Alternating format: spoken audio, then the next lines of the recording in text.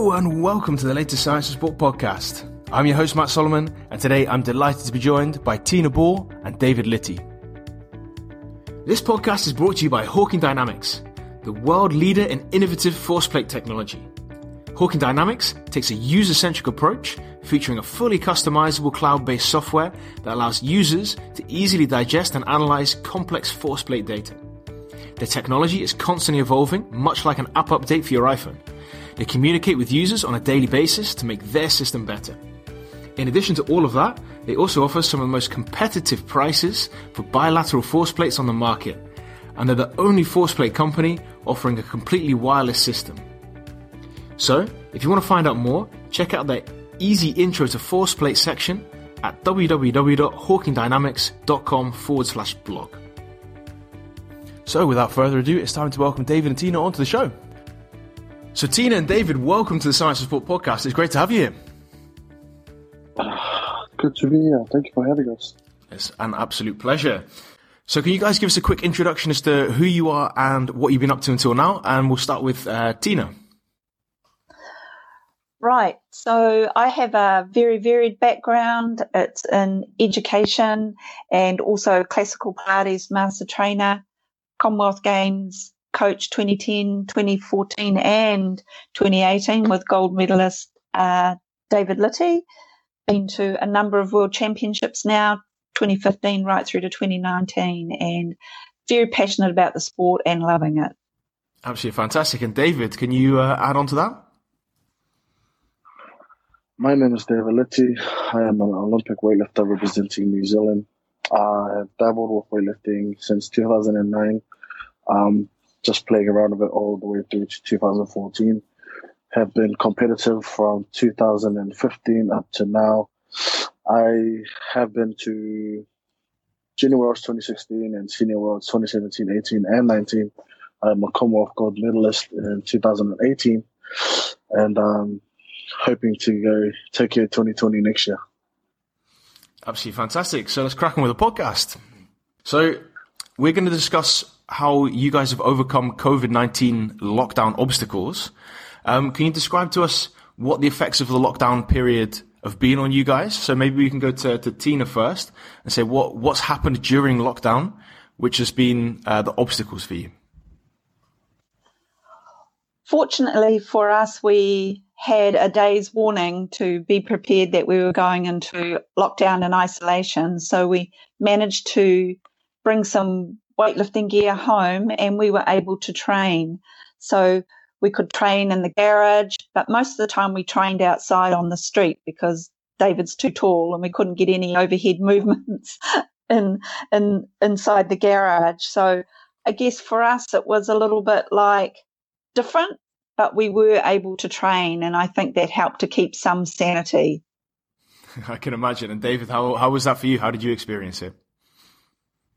It was definitely something weird.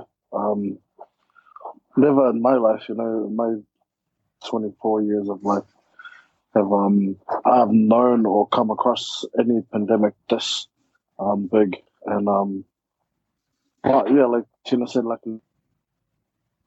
we were able to get a day of notice and to get, some sort of weights and equipment to train with at home.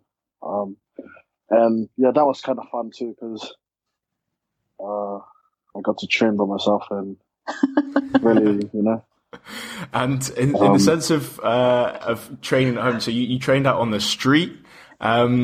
Was that kind of a different experience? Did that give you a different kind of energy to lift, or was that maybe demotivating?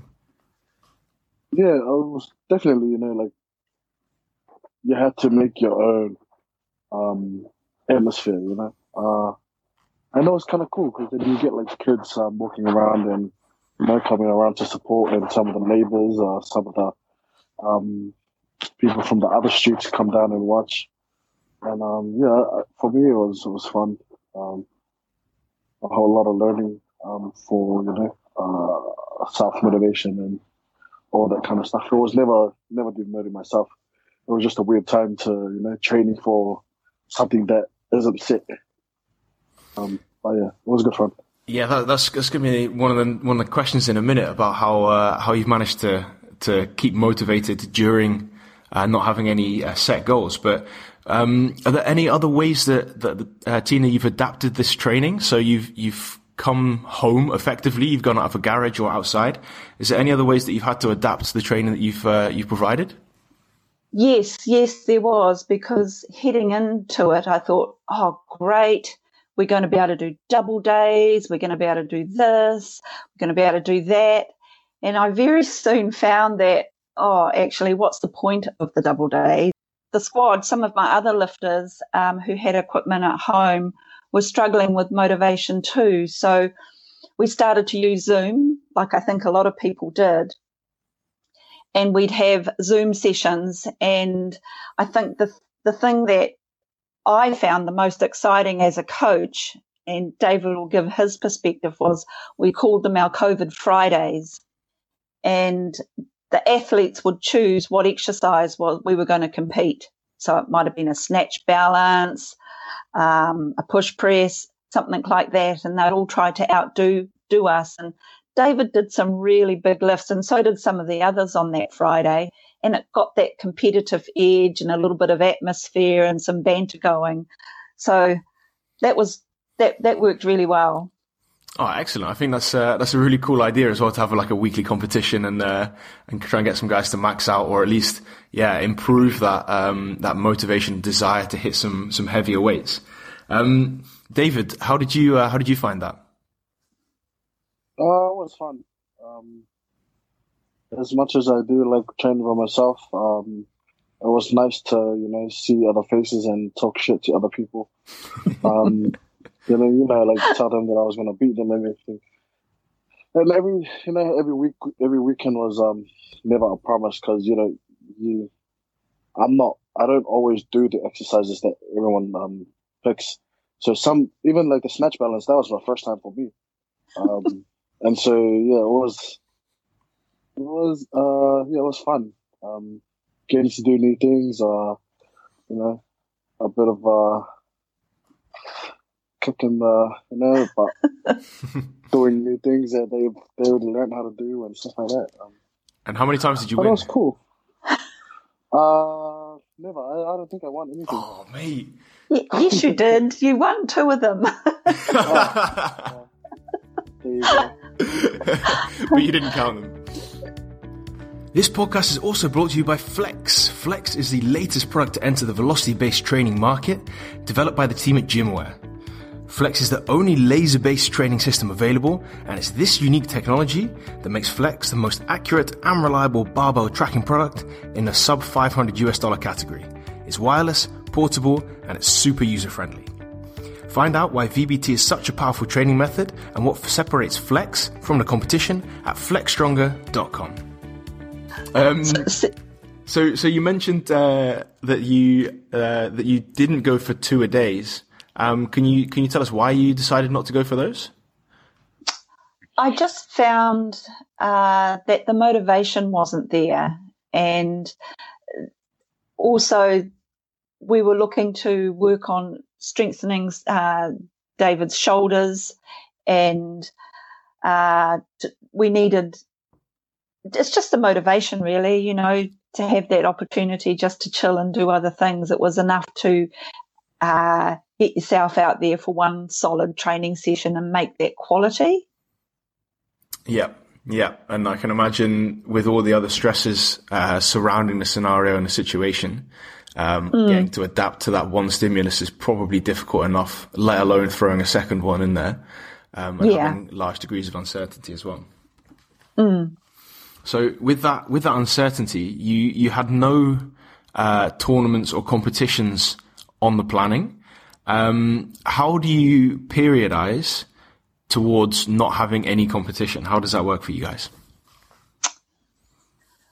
Well, for me, we have to be flexible and adaptable. We tell our athletes they have to be that all the time. So this is a time where coaches have to be as well. And you have to be prepared to massage your program to, I guess, the bigger picture. So most coaches are used to doing 4-year plans anyway. And you can't lose sight of that. I think the trap is that you don't want to end up marking time because you've got nothing to work towards. So that gave my programming, I guess, the focusing we need. So strengthening around his shoulders, working on some speed with some other elements, doing a little bit of strongman stuff. We made sure we brought home the farmers' walks so that we could, change out the program a little bit. We also had the knowledge that from a national perspective that we were going to be able to compete on a national level towards the end of the year. And we've just come through our North and South Islands, which was done as a postal. And then we just participated yesterday in the Pan Am Cup Live. So we've been fortunate to have some little milestones heading towards, obviously, our biggest planning, which is the Olympics next year. And David, how's that been for you with a few events being scheduled kind of maybe like ad hoc? So just along the way, we can get this one because that one's been scheduled. How's that been in terms of your training and motivation?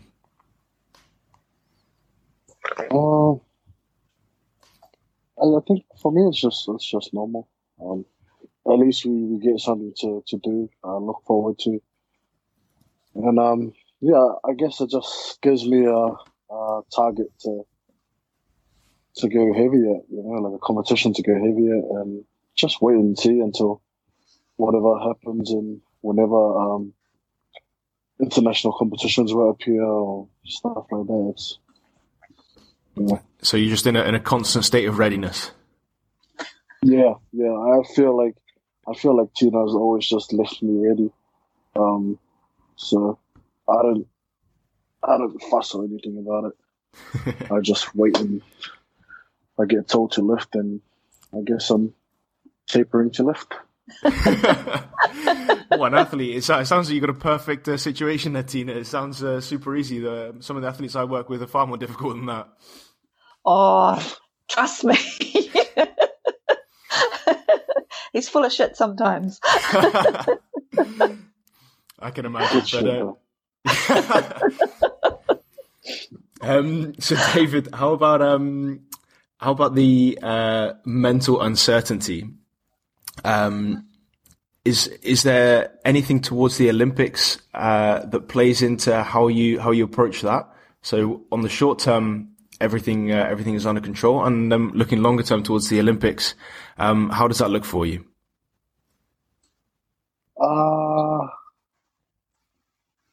The postponement for me was a good thing. I think it would give me more time to prepare mentally and physically as well. And especially if I do make it, it'll be my first Olympics. And getting more time for it, it's always a good feeling to, try and be better. It's just like taking an exam. You got an exam due tomorrow and they say, we'll give you a week extension. It's kind of like that feeling. I just get more time to work on it and come out ready next year. And yeah, I think the closer it gets, I'm actually getting really excited about it. And I think it's about 365 or 50 something days until Olympics.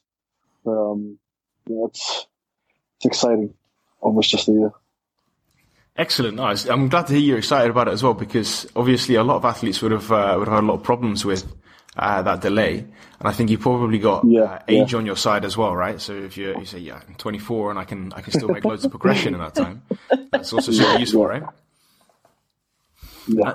I found that a lot of people were saying that the postponement was pretty stupid, just because it might be their last year of lifting, or it might be wrong timing for next year, stuff like that. But for us weightlifters, you can't be worrying about other people when you're trying to beat them. Mm. Absolutely, yeah. And at the end of the day, the weight stays the same. And of course, it's disappointing if you're maybe 30 to 40 years old and retirement's just around the corner, of course. But yeah, at the end of the day, you can't do anything about it, right? This will probably, or hopefully at least, happen once in our lifetimes, and we won't have to deal with it again. Yeah, hopefully. Fingers crossed. Fingers crossed, absolutely. So for you guys, in terms of giving a message to coaches listening, what do you think is the one thing that you guys can teach our listeners in terms of insights or things that you do which are unique compared to others? Oh, that's a big question because I'm not familiar. I'm not that familiar with what others do. But I thought about it, and I thought, we're about creating our own energy and our own environment within our club space. And often what we do is what we have called Fun Fast Fridays. Normally, obviously, in a competition cycle or competition block, and we'll do things like split people up, and we'll have platform versus platform, girls versus boys, no misses, shortest time to a target. And my experience over time has been that, first of all, I'm really grateful that my athletes buy into this, and because we do some really silly things, but it takes their mind off the number. And some of the biggest successes that they've had in training are on these Fridays, which, as you know, gives them the confidence then to do on the platform and perhaps even further when they're fresher and have that competition excitement around them. So I don't know if that's what other people do, but we've had a lot of success with that. I think you probably find a lot of people won't do that. I certainly don't, and it's certainly something that I can steal from you. So I really appreciate you sharing that one with us. And David, is there anything that in particular that you want to give as a message, or you think that people can learn? For me, I think, especially for the coaches listening, when you do find talent, take it. Because from mine and Tina's story is that if I didn't train in the gym for free, if I didn't come and compete for free, I would have never stuck with weightlifting. And I know I watched Mike Tyson's podcast, and he said the same thing too. He was a troubled kid, and he was saying that if his coach never trained him, let him train for free and compete for free, he would never have gone through with doing boxing. And look at him, he became a champion at 20 years old. And for me, I became a Commonwealth champion at 21. And when the coaches do find talent, take it, grasp onto it, and help them be better. Because I know a lot of coaches become coach for a whole lot of different reasons. And I think if they stay true to what their beliefs and morals and reasons why they became a coach, they will find, their perfect athlete. Absolutely. And fantastic. For athletes, just keep on going, keep on doing what you're doing. Nobody earns winning, and yeah, go out there and beat the living shit out of everyone. I think that's a fantastic way to finish a podcast. So, David and Tina, massive thanks for your time today. I really appreciate it. Thank you, Matthew. Thank you so much. It's a pleasure. Thank you.